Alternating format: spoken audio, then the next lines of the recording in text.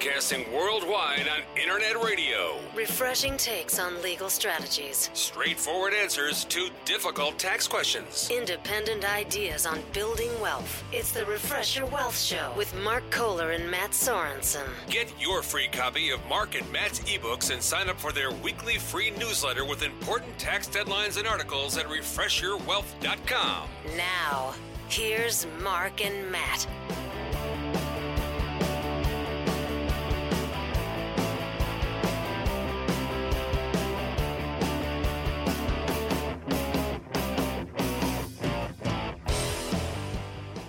Welcome, everybody, to today's episode, or I should say this week's episode. This is a weekly show. You're here with Mark Kohler and Matt Sorensen, my amazing co-host. Both of us attorneys, tax attorneys specializing in different areas. Me, generally, small business, tax strategies, building wealth, and Matt Sorensen, retirement plans, self-directing strategies, building wealth. We're all about just making you money. And yeah, man. Breaking down those complex, boring tax and legal topics in a fun and interesting format. Boom. Yeah. I didn't even read that. That just came to me. Yeah. We should like trademark that or something. Yeah. Put that in a can. Sell it. Yeah. Yeah. You can write whatever you want on the can, or the box, as Chris Farley would say. Yeah. But okay, if you're new to this show, we need to warn you, you are going to learn something about tax and legal topics. We promise that. Yes. We also try to entertain you and be funny.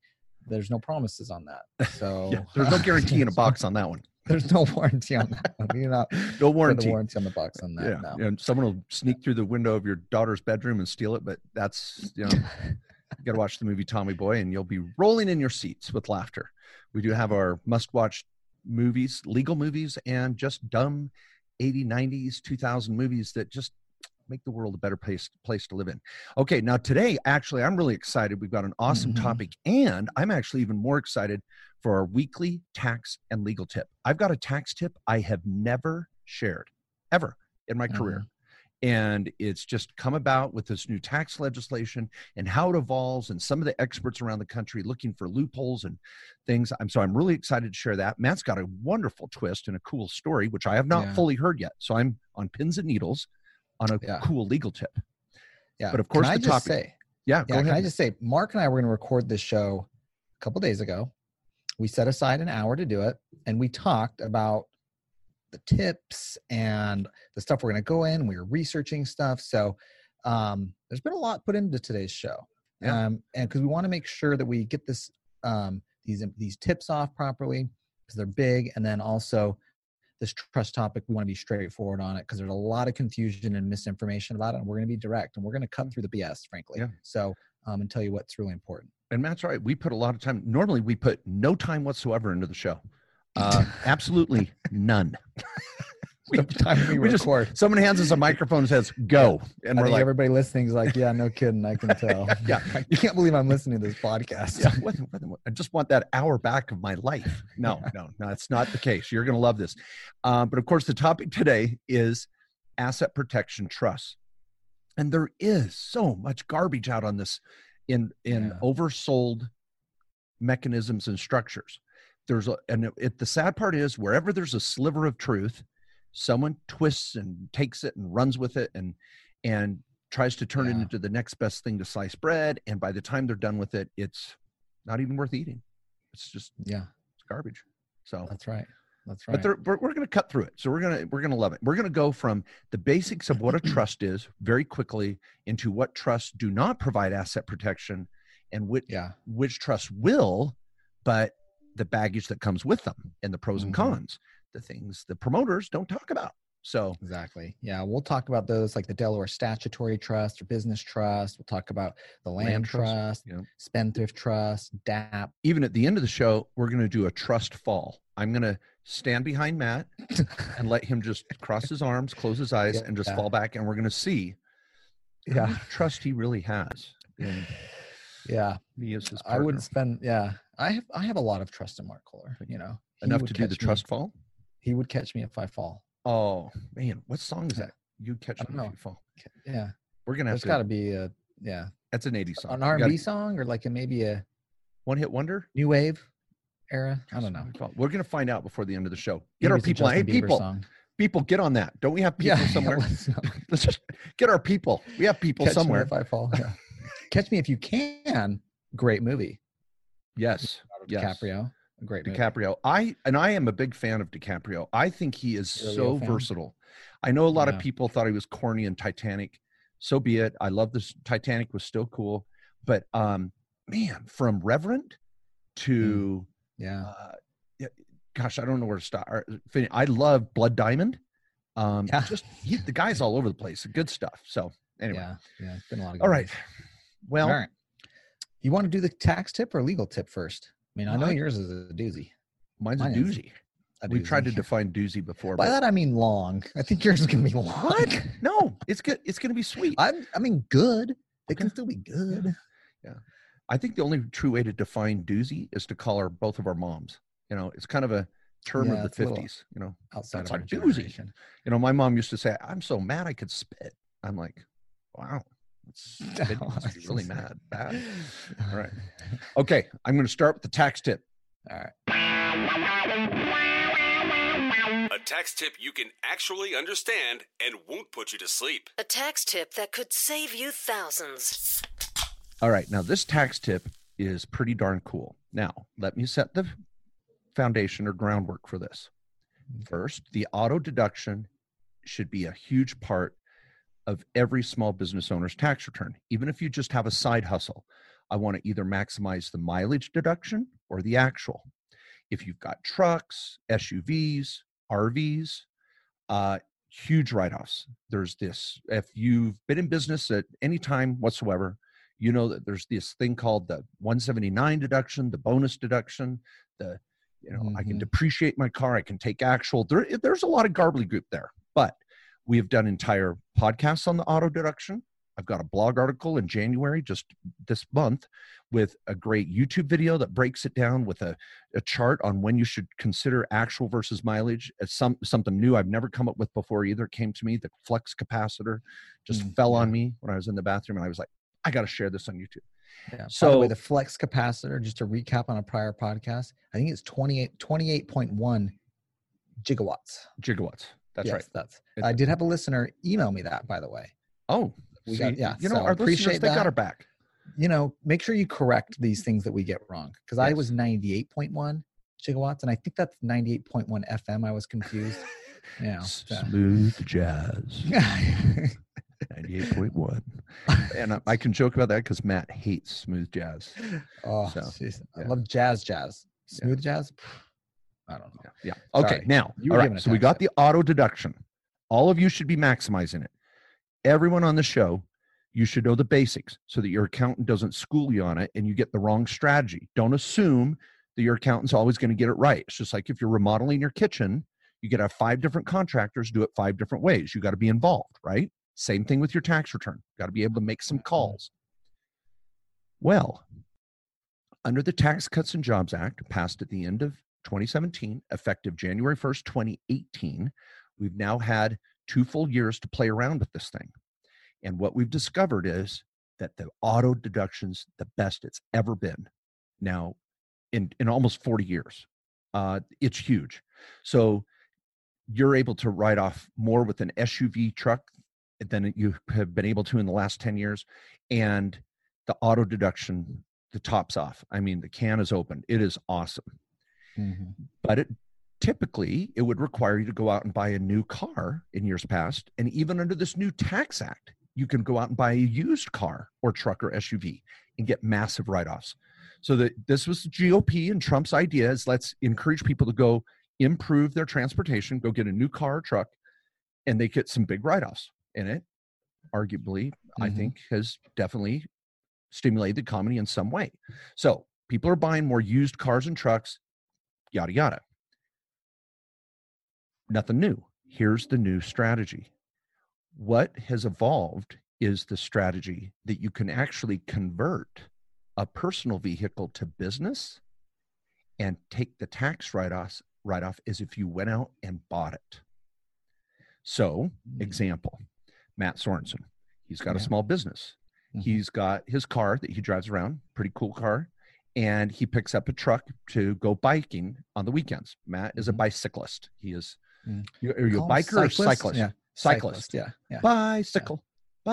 So you're a cyclist. Matt is a cyclist. Yeah. I want to ride my cycle. Yeah, he is so serious, folks. He shaves his legs. I mean, that's how fast he is on a cycle. Yeah. Okay, so Matt mountain bikes and street bikes, and so it's not street bikes. What's it called? Road bikes. Road bikes. See, I'm not a part of the community. You got the motorcycle slang down. Those are the motorcycle words. I think that's what we got to be a little. That's because the number one buyer of Harley Davidsons are accountants.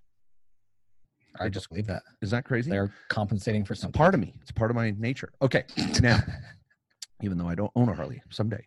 So Matt buys a truck to ride around and do his cycling.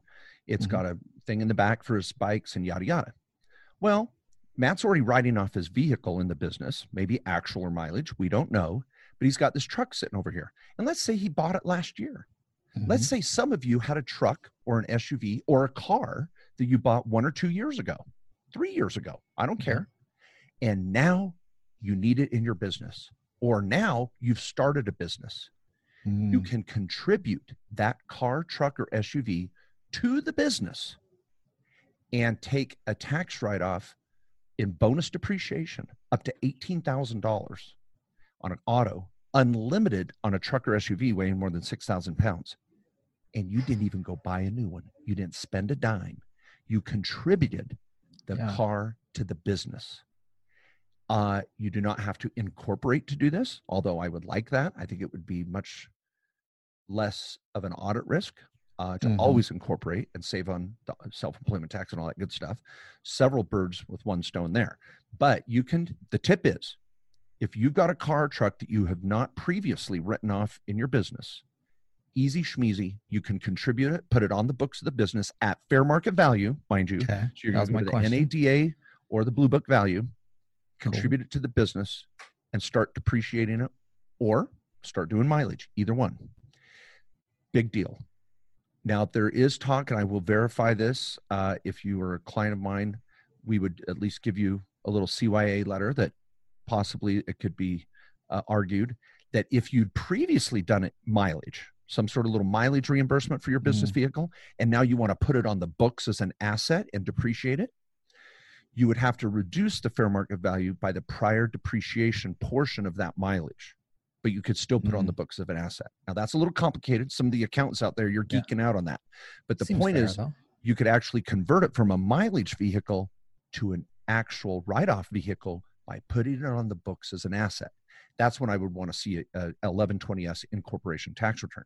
But this is a big deal. So if any of you are out there going, oh my gosh, I don't have to go buy a new car or truck, I could actually contribute one. Done. Love it. Now, do you have to use it at least 50% or more, or is it so just any percent? That's right. You have to use it at least 50% or more verified in the business. So if you have a lot of commuting miles or personal miles that takes that below 50% business use, you can still do mileage, but you can't cash in on the bonus and all that. Awesome. Now, I've got articles with numbers in this and videos. It's in the book, Tax and Legal Playbook, and you should be bringing this up with your accountant. Now, do you want to hear a cool one, Matt? I'm going to take it to the next level. Okay. Yeah, there's more. There's more. There's more. Okay.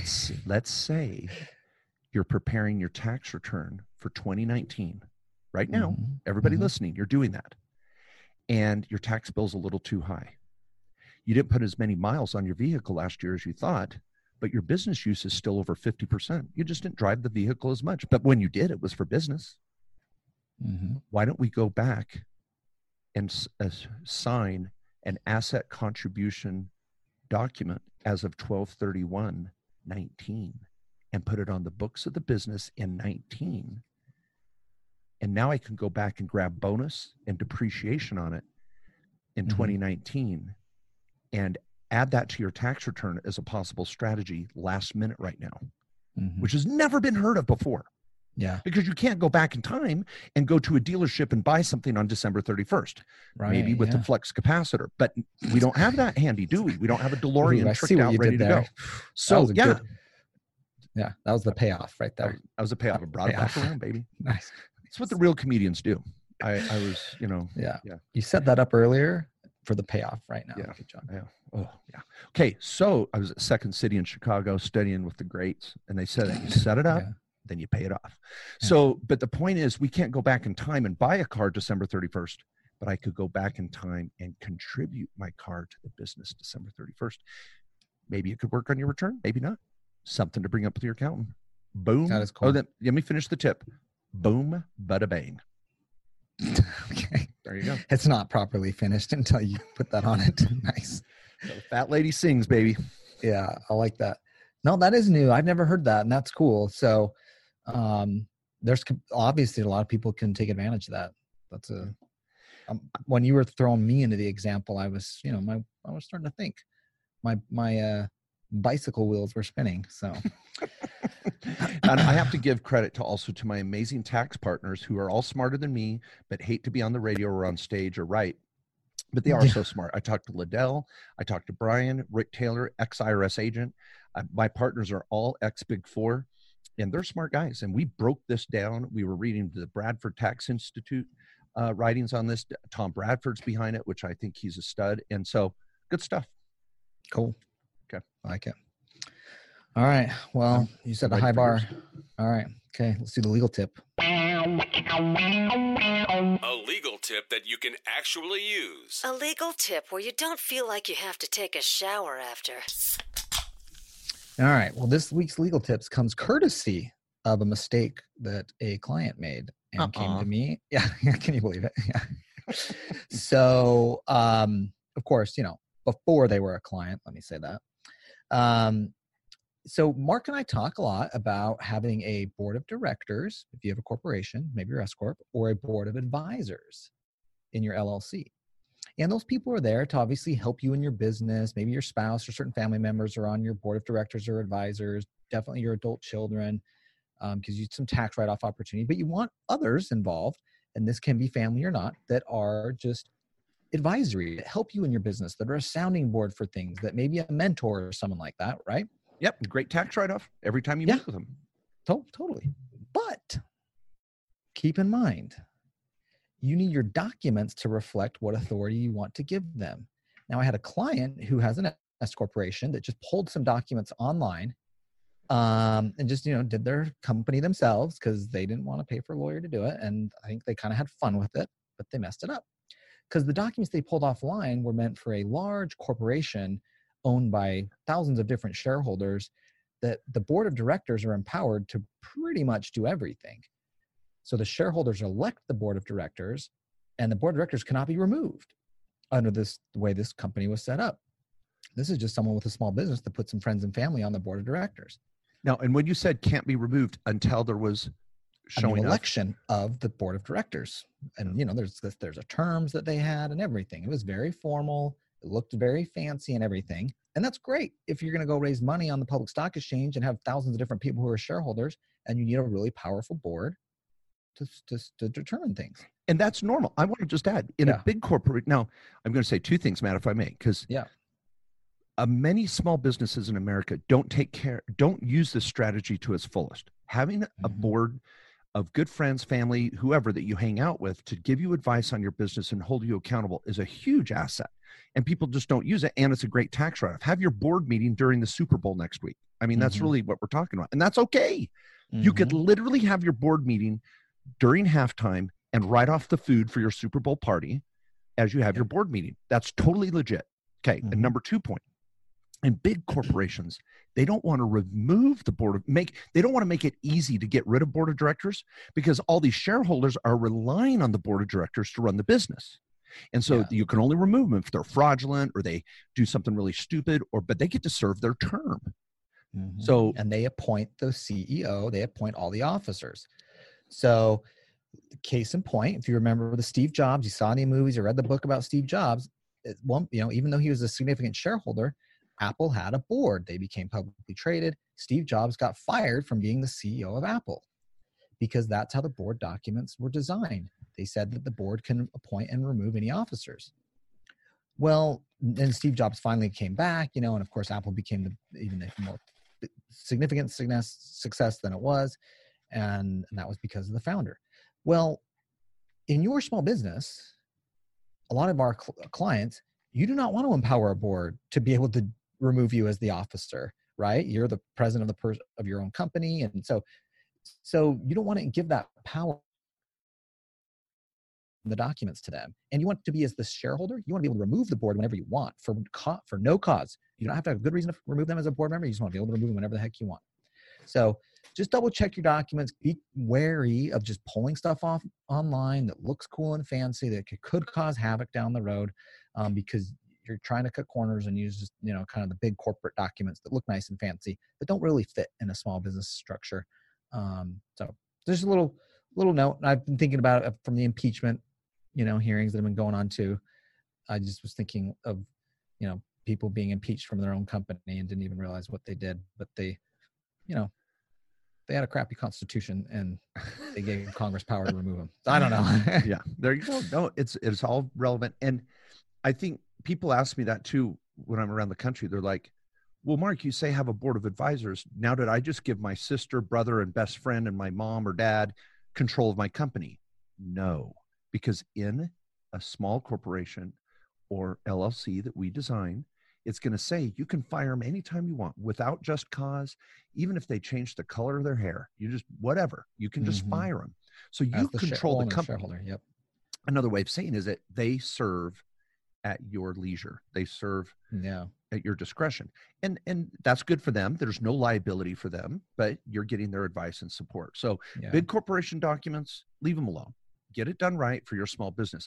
Oh, which brings up, it is our company maintenance special during the year of January and February, where if you haven't done your minutes, you haven't appointed a board of advisors or directors, our paralegals will ask you 25 questions to prepare your minutes for this year, to get your LLC or corporation in good shape and good order. And then at that same time, you appoint your board. It's done. We charge $100 for new customers, new clients that bring us their company that's a mess. For your first year. And it's your first year of doing your minutes. You can appoint your board, get them all done, make them look pretty, $100. Now, if your books are a complete disaster, the paralegals will give you a quote to clean it up, but it's still cheaper than trying to redo it. So, yeah. It's a good reminder. KKOSlawyers.com. You can learn more, of course.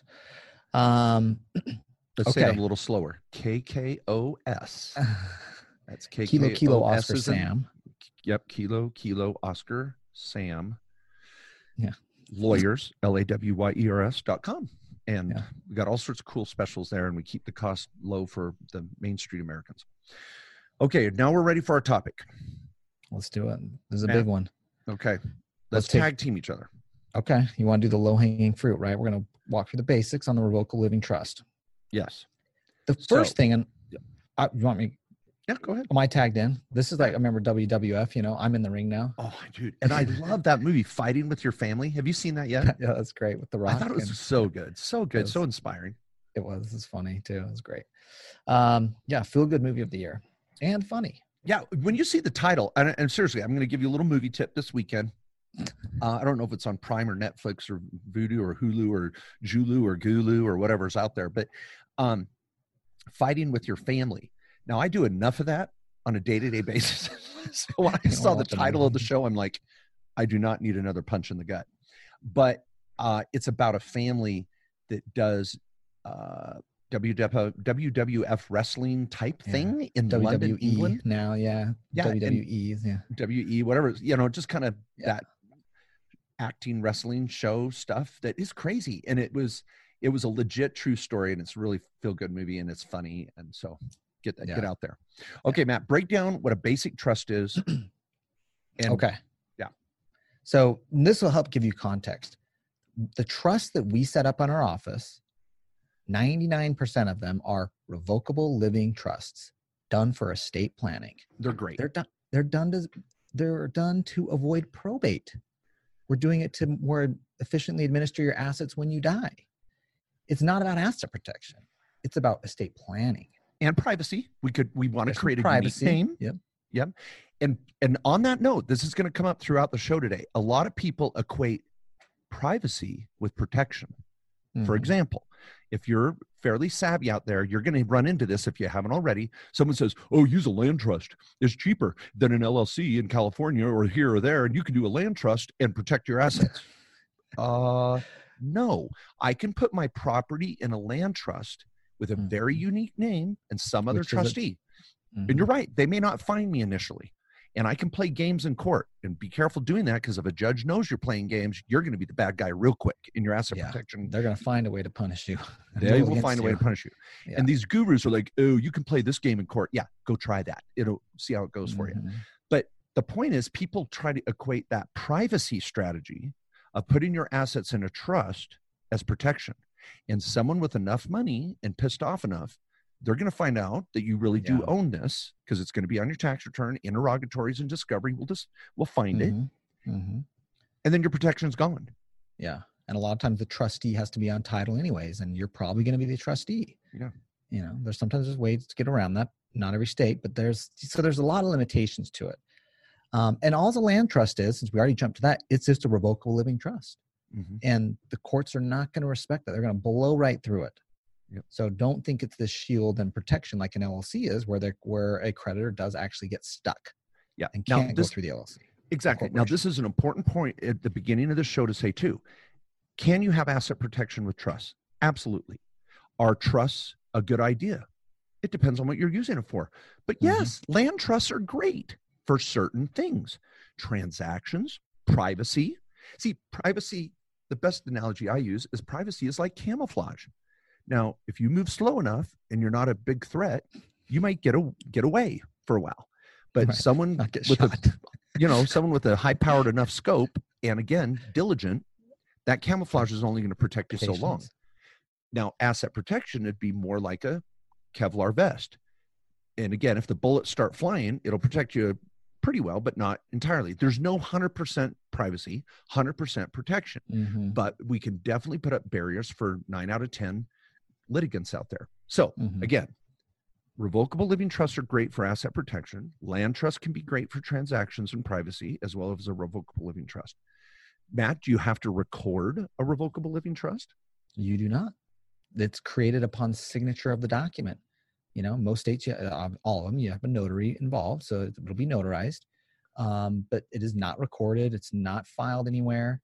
You may have to produce it at a title company or places, or a bank or something that is opening an account or transacting with it, but it's not recorded or filed anywhere or approved by any state or government agency.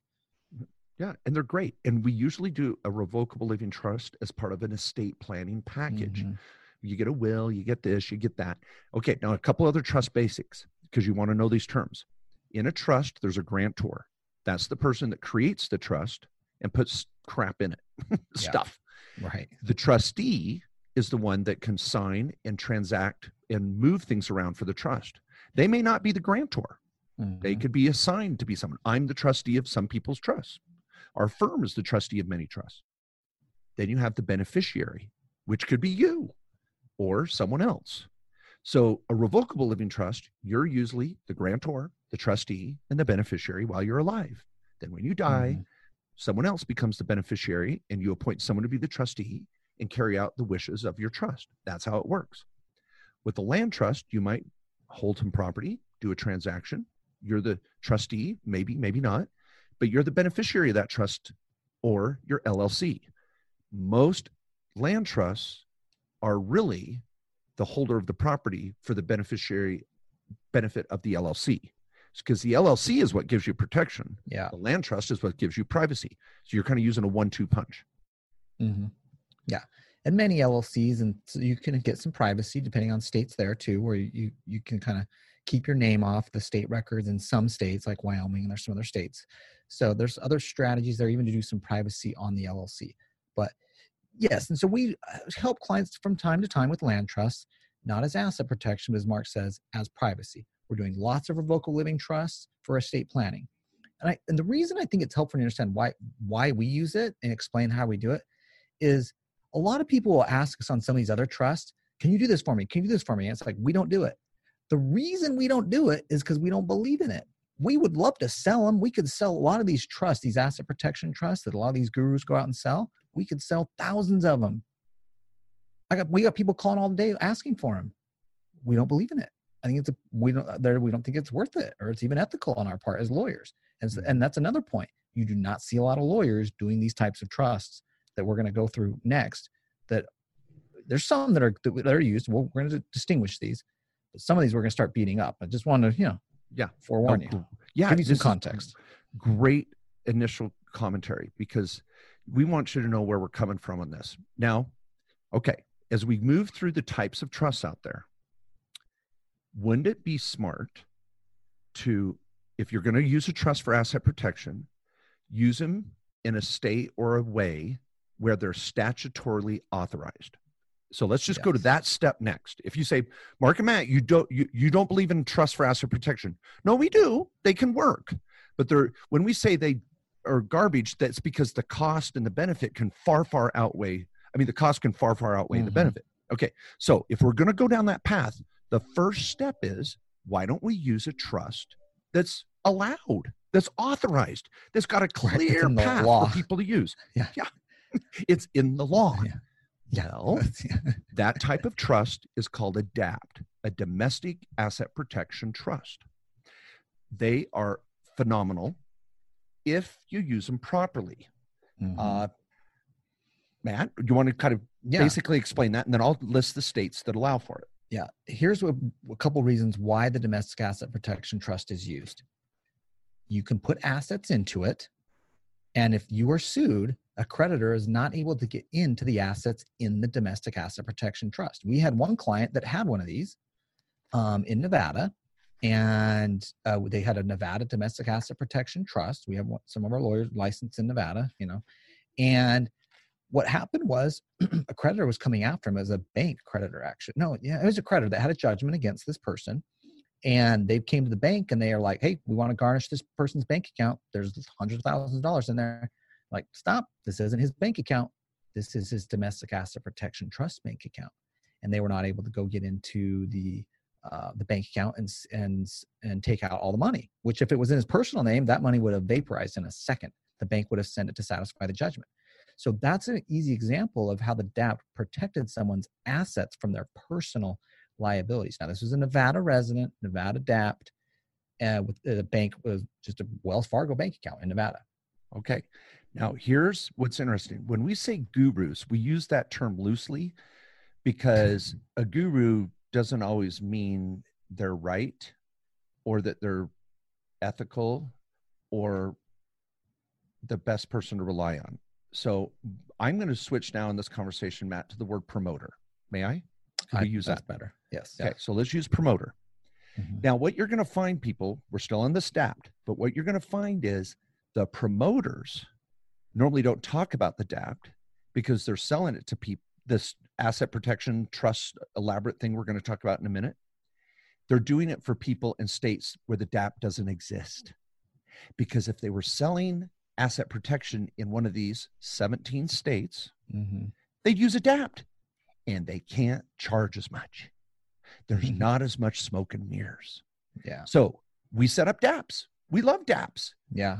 But let's beat Most it up a good little business and tax estate lawyers will do a DAPT. Yeah. And we're not going to charge 5 or 10 or 15 grand to do it, which these big promoters and oftentimes law firms, and I could start naming them here on the show, but I won't because I don't want to get sued. But I think they charge atrocious fees that are far too high for something that is arguably a pain in the butt to maintain. Okay, now stick with the DAPT for a minute. Here's the 17 states where they could work. And I'm going to even add a caveat here before I read the 17 states. If you live in one of these 17 states as a resident or the property that you're trying to protect, albeit a bank account or real estate, typically real estate, is in one of these 17 states, we can talk. We got something to go on. But I'm going to forewarn you, Californians, you're not on the list. And if your assets are in California and you're a resident of California, forget the DAPT. We can try. It'll put up a smoke screen and a lawyer someone will have to pay to get through it, but they'll get through it. We still do it for clients that know that, and they're like, throw it up anyway. But here's the 17 states: Alaska, Delaware, Hawaii, Michigan, Mississippi, Missouri, Nevada, New Hampshire, Ohio, Oklahoma, Rhode Island, South Dakota, Tennessee, Utah, Virginia, West Virginia, and Wyoming. And more states keep coming up. So Yeah. I will say that. And this is I think Texas is on that list recently. Go ahead, Matt. You talk. Yeah, Arizona has had it in kind of draft form last couple of years. So hopefully we'll see it in Arizona. I mean, they're in legislative session right now, actually, I think. But so this is going to be more popular. If it's not in your state, you know, and there's some states that is not going to be on their radar. Sorry, California, and certain states that just are terrible on these issues. But other states are starting to consider it. It is popular and just a way for people to protect their assets. Put them in the domestic asset protection trust, which works kind of like an estate planning trust. It can to distribute some of these assets. A lot of times we're going to do it in connection with your estate, your regular revocable living trust for estate planning. Doesn't cause any tax ramifications. You're not filing a trust tax return or anything like that. It's all the income and tax liability still just flows down to you personally. So so that's a nice thing too, because some trust structures, particularly if you start hearing about, you know, like international trust or trust in the Caribbean or the Cook Islands and stuff like that, and you want to go, you know, do the foreign trust thing for asset protection, you better buckle up for a big tax bill for compliance, disclosures to the IRS on what you're doing, foreign bank account reporting, trust tax returns, separate trustees, like, you know, people that you probably have never met in these foreign countries. Those are not for the faint of heart, and we generally not recommend those. So, but the DAPT, on the other hand, it's a U.S. recognized trust. It's in the U.S. laws in these states that Mark rattled off. You can be involved as trustee. Sometimes there's another party involved as trustee as well, depending on your state. And it doesn't cause tax nightmares for you. Everything still flows down on your personal return. No trust return or trust tax rates. Okay. Now, out on this, as you start to research, there are cases more and more popping up about the efficacy, big word, but how valid do these trusts work? You're going to see cases where people that don't live in a DAPT state win in court. You're also going to see cases where they don't. And that's why I said, I have some clients that call me up and say, Mark, if there's a chance it's going to make it harder for someone, if it gives me a little bit of protection in California, let's do it. We charge around $1,500 for DAPT. They're not the end of the world. Annual fees to be your trustee might be $300 a year. It's not the end of the world. Very affordable generally for asset protection, in the millions. And it may help. And I can Google this right now and find cases where it works and cases where they don't. But we know it certainly works, that if I live in Utah and have property in Utah and I do a Utah DAPT, I'm in business. Total protection. So absolutely, just go in with your eyes wide open. Yeah. All right. So that you didn't now catch it. We like the DAPT. Yeah, we like the DAPT. Okay. Now we get into the more elaborate type of common law trusts, for lack of a better word. Yes. Common law means that no legislature passed a law saying that this type of trust works and here's how you do it. Yeah. Like the DAPT. What lawyers do, and these promoters, is they'll say, we've got this book of cases, for example, that say, hey, here's how a spendthrift trust or a business trust or this type of trust could work. And we're just going to create them and let the courts legislate them, for example. And we're going to let case law give us the parameters of how these trusts might work. Yeah. Now, by doing that, these promoters feel they can charge a lot more. They can be a lot more salesy and make a lot more bigger promises with these types of trusts. Matt, why don't you explain the Delaware Business Trust and how that kind of came into play? Yeah. Now, some of these are statutory, but there are in very few states. So so the Delaware Statutory Trust, sometimes called Delaware Business Trust, is in the Delaware law. So this is in the code in Delaware. There's also Massachusetts has a business trust. I believe Illinois. There's like 4 states that have these types of what are generally called business trusts. But the Delaware Statutory Trust, or DST, is not to be confused with just Deferred Sales Trust, by the way, but Delaware Statutory Trust has been promoted significantly to Californians to use in lieu of an LLC for asset protection. Now, here's why they like it, and I'm going to tell you why we don't like it, but I'll tell you what they say. No franchise tax. Californians, you don't want an LLC. You got to pay $100 to the California Franchise Board every year. So set up a Delaware statutory trust under Delaware law, and trusts in California don't have to pay the California Franchise Board tax. Okay, fair enough. That's true. That's true. And under Delaware law, there is asset protection in a Delaware statutory trust, where if there's a creditor that sues the trust, they can't get after the owner or beneficiary of the trust. So you're protected kind of like an LLC. Okay, also true. Now, then the facts come to play. And lawyers start lawyering and courts start jockeying, because you don't think San Bernardino court judge is going to be too thrilled to honor a Delaware trust when there's a California citizen that got ran over, or a property that blew up, or there's mold, and some bozo standing there going, well, I've got this Delaware statutory trust, you can't touch me. And that judge in San Bernardino is got probably a strong ethical concern about that, and says, I want to protect my California citizens. This is bullcrap. We don't then the recognize lawyering this in begins. California. Yeah. Yes. So that's your first problem. Okay. Is you're now relying on another state to recognize that. And there's actually not a lot of reported case history on this. And you won't see a lot of these people promoting it, showing you that, oh no, California law recognizes this. And here's a case where a California judge actually held that the Delaware statutory trust is recognized under California law.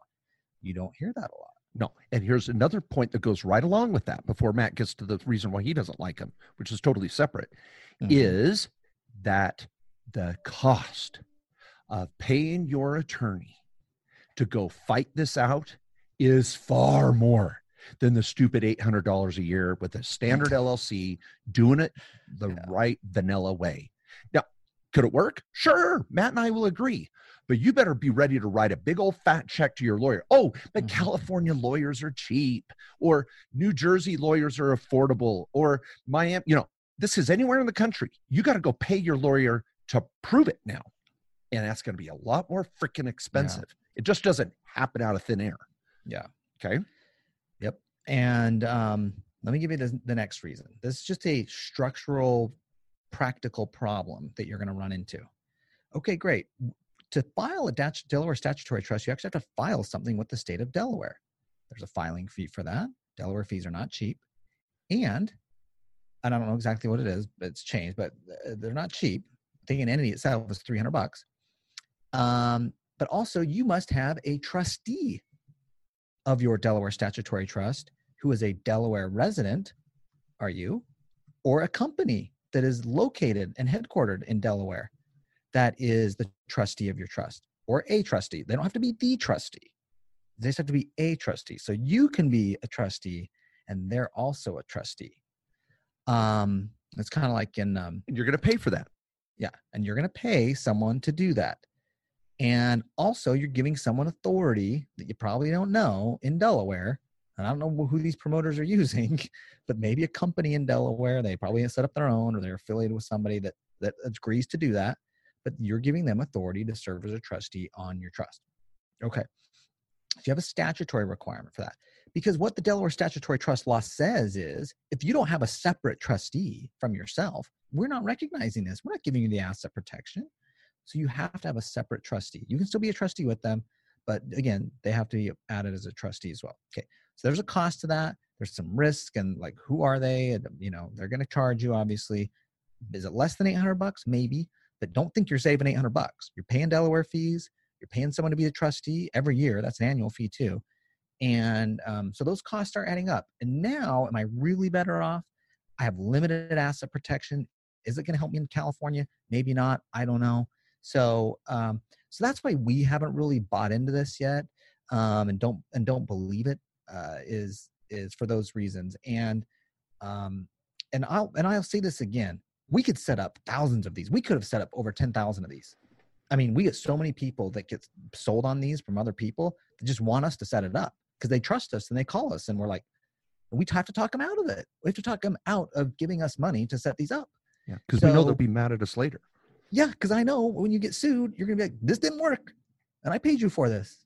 That's why we want to give you an LLC that we know is going to work, right? Okay, and let me give you one other concern. And this starts to evolve into the next type of trust, which you're going to hear out there, called spendthrift trusts, and the term defective trusts. And you got to know this. Now, I know some of you are like, Mark, I want an effective trust, not a defective one. Hang tight. Let me explain what that means. It's an important legal term. When you set up these trusts, let's back up even. Let's say you're in an accident and you're driving your car, you're texting and driving, you plow through a crosswalk, and you're like, Mark, if I get sued for being stupid, I don't want them to get at my apartment building or my beach house or my cabin or my lake house or whatever it is. And that's where asset protection really comes into play. People are trying to protect this bucket of wealth in real estate or cash. And they say, oh, I'll put it in a trust. Okay, then we go, okay, then we have this trust conversation. What kind of trust? Because here's what a plaintiff's going to say. The person the lawyer for the family you ran over is going to say, hold it.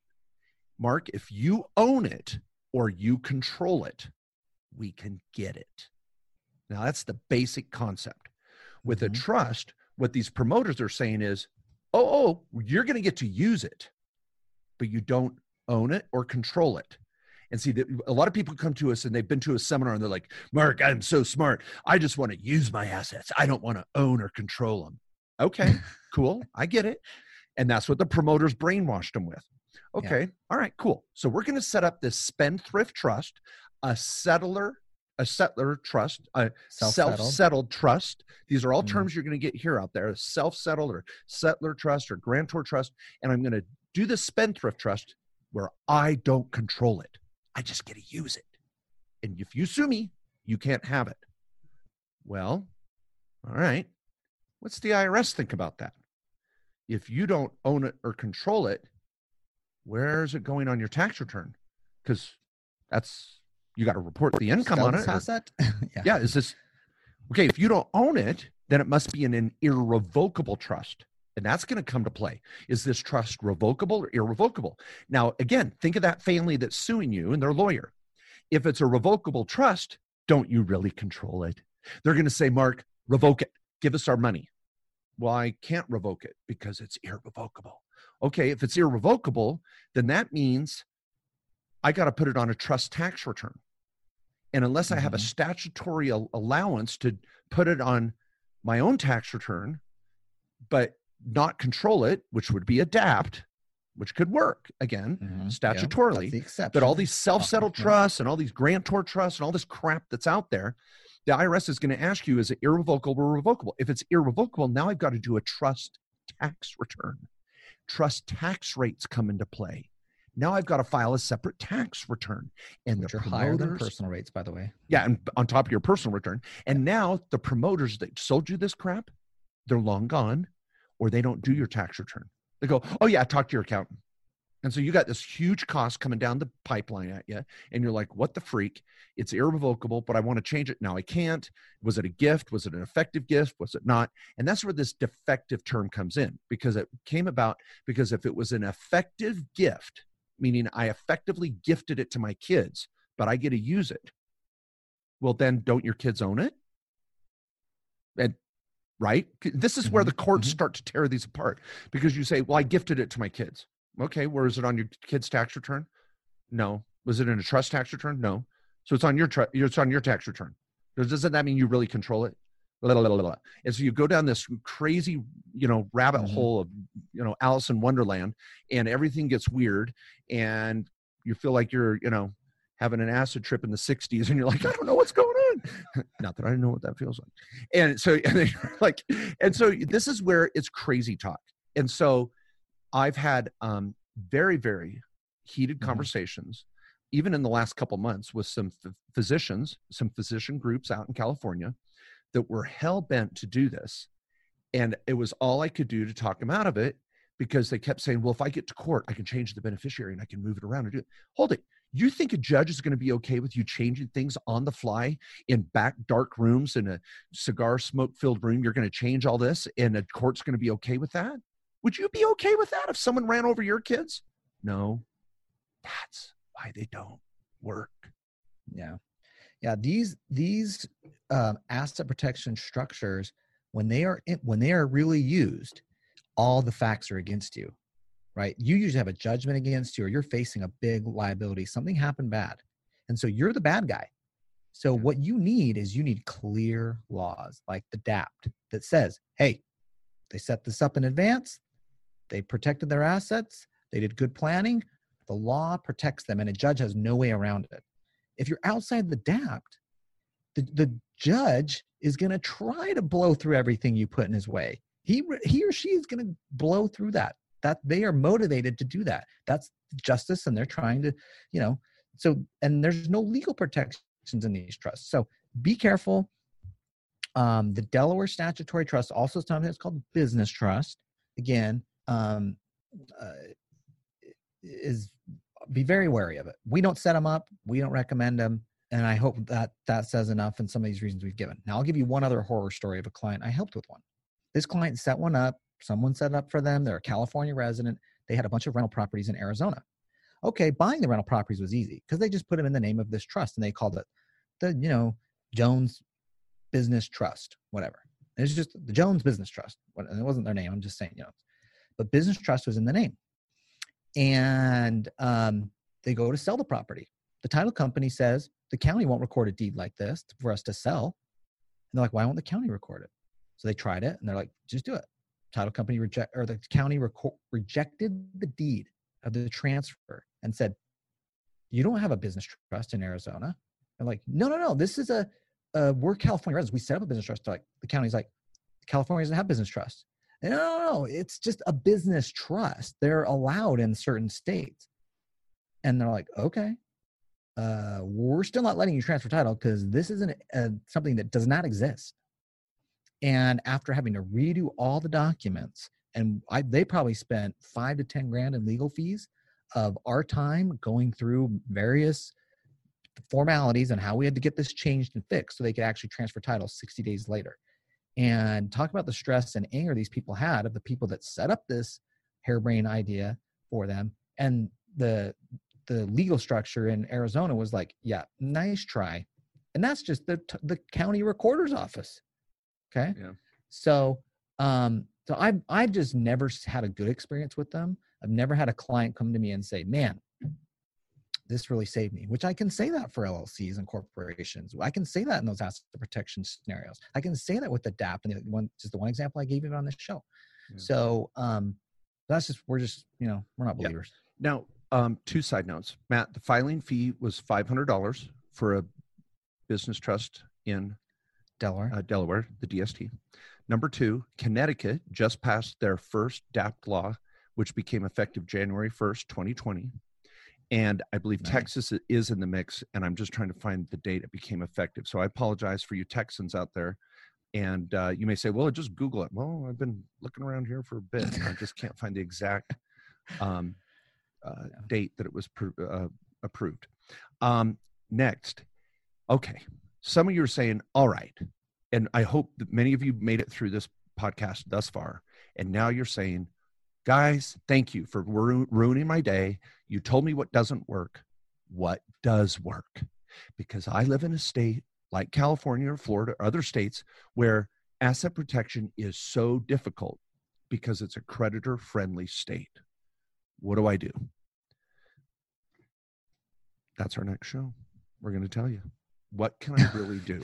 Because you can imagine, I'm not trying to put you up, but that's why I want you to listen to the show, is because we will tell you what your options are. And this is why I wrote a book on it. And I have sections in my tax and legal playbook on this. And so, Matt, is that fair to say? We're going to reserve it for another show. Yeah. What's next? I love that. Yeah. I'm so proud of you. There's things that work, but it's hard. One of the best strategies I did to protect me when I lived in California, I moved to Idaho. Bam. A lot of people would say, Mark, how can you be a self-respecting tax lawyer and live in California and pay 50% taxes? on your margin, is your marginal rate once you get to a certain level. I'm like, you're right. And I slapped myself. You had to own your crap and move. Yeah. And my wife is still mad at me, and she listens to the show, and I love her. She loves California. So she's like, when can we move back? And I'm like, it's so hard. Asset protection, taxes. Let's visit. Let's just visit. So we got a plan. I got a plan. Right. Keep my Idaho residency and play in California on occasion, play the game. But anyway, asset protection does work. There's strategies that do work. Please, please, please. The moral of the story is get a second or third opinion before you drop thousands of dollars on a unique asset protection trust with promises that sound too good to be true, and the price tag is more than $5,000, and they're encouraging you not to get a second opinion because we're the only ones that understand it. Bullcrap. Yeah. Get out there.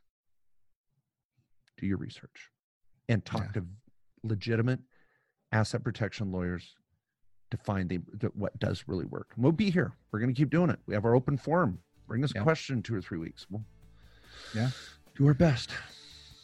Okay. Well, thanks everybody for hanging in there. We thought this was an important topic. And like Mark said, we'll be back next week talking about asset protection and what does work. And there's a lot of strategies out there, a lot of things you can do to protect yourself and your assets and plan and do it in a smart and efficient way. So we'll hit that next week. Thanks for listening. See you then.